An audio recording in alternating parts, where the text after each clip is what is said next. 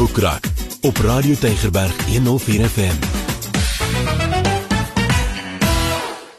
Dis 'n baie hartlike goeie dag van my Ingrid Venter. Tyd vir Boekrak, tyd vir my om vir jou te vertel van splinter nuwe boeke op die rak wat jy kan lees en kan gaan geniet. Hierdie eerste een is 'n boek van twee vriende. Hulle is baie bekende predikers. Die een is Stefan Joubert, die ander een is Johan Smit en hulle het 'n boek geskryf met 200 oordenkings, pragtige oordenkings. Die titel van die boek is Draers van die Lig. Die uitgewer is Lux Verbi. Ek kan maar net sê dat hierdie oordenkings is vir mense van vandag. Dis kragtig, dis relevant, dis sommer lekker op die man af en in die oordenkings bespreek hulle alledaagse kwessies waarmee almal van ons te doen kry en partykeer mee worstel. Goed soos gebed, goed soos naaste liefde, vergifnis, genade. So 'n baie oulike boek met oordenkings, 'n lekker een om te hê. Partykeer in die oggend wil 'n mens tog saam met jou Bybel ook nog 'n stukkie lees, nê? En dan is hierdie die ideale boek. Draers van die Lig, 200 oordenkings vir vandag deur Stefan Joubert en Johan Smit, uitgegee deur Lux Verbi. Die boek wat ek nou in my hand het is so 'n interessante boek. Dit word uitgegee deur Penguin. Die skrywer is Tanya Haffern en die titel van die boek is Bricks for Chicks. Jy sal nie glo nie, maar hierdie is regtig nie net vir chicks nie, dis vir mans ook, dink ek. Hy's nou pink ook nog die omslag en hy's 'n vrou wat omtrent haar muscles wys. Maar dit gaan oor property investment for women. Maar soos ek sê, dit is regtig vir almal. Sy sê, what if you knew how to invest in property that puts cash in your pocket, felt in control of your finances, had more disposable income at the end of every month. Nou die vrou wat die boek geskryf het, Tanya Haffern, sy is 'n baie bekende spreker, sy's 'n skrywer en sy's baie gerespekteer in die eiendomsmark vir eiendomsbeleggings wat sy maak. Ja, sy doen opleiding en sy leer mense en dis waaroor hierdie boek gaan.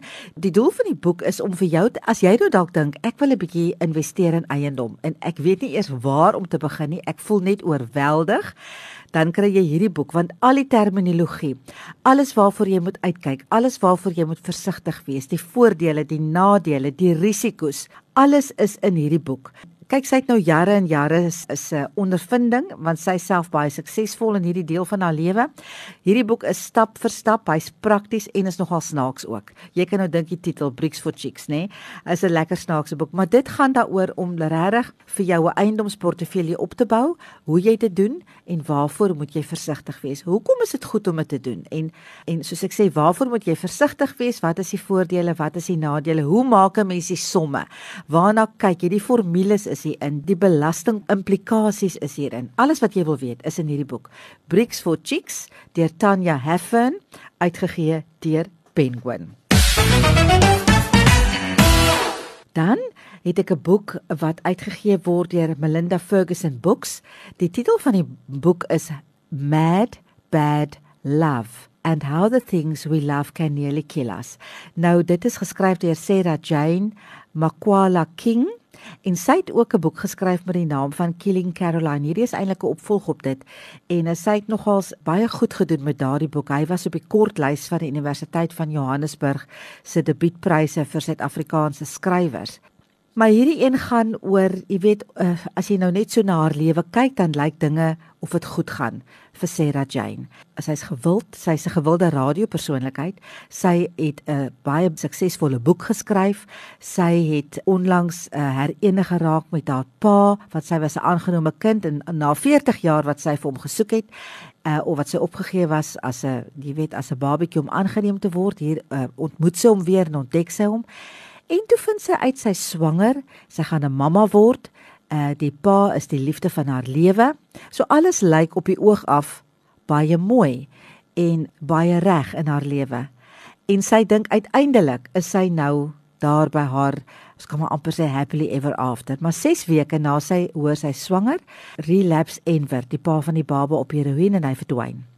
Sy is absoluut verpletters. Sy gaan boek haarself in by the clinic en sy voel so alleen en in hierdie tyd moet sy begin uitwerk hoekom, en dit is waaroor die opvolg gaan. Hoekom loop dinge so skeef vir haar? Hoekom voel sy so alleen? Hoekom voel dit vir haar almal wat vir haar lief is los haar? Of mense vir wie sy lief is los haar? Sy sê, hoekom kan sy nie loskom van verkeerde keuses, verkeerde mense vir wie sy lief raak en al die dinge nie? So sy skryf net haar hart uit.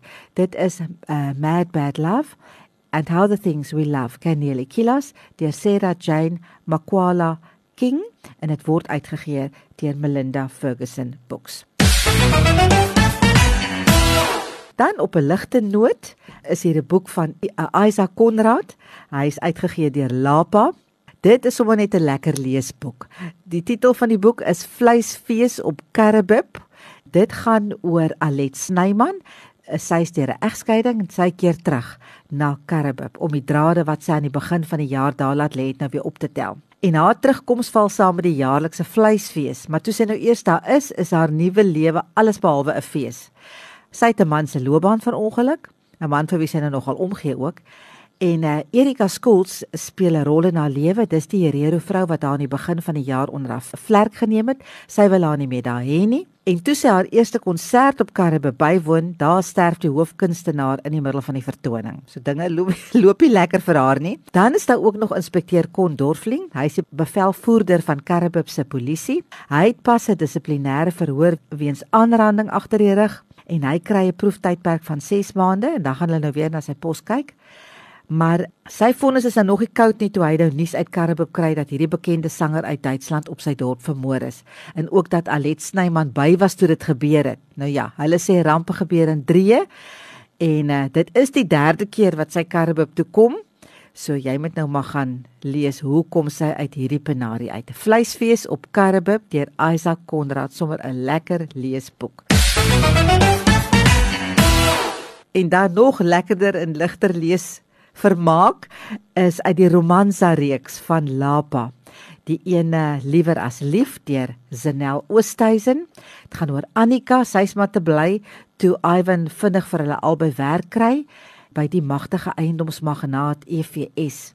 Dinge begin goed, maar dan, nou ja, dan kom die baie bekende ontwikkelaar Hugo Huislaan Annika se voeter onder haar uit. Nou moet jy maar verder gaan lees wat gebeur daar.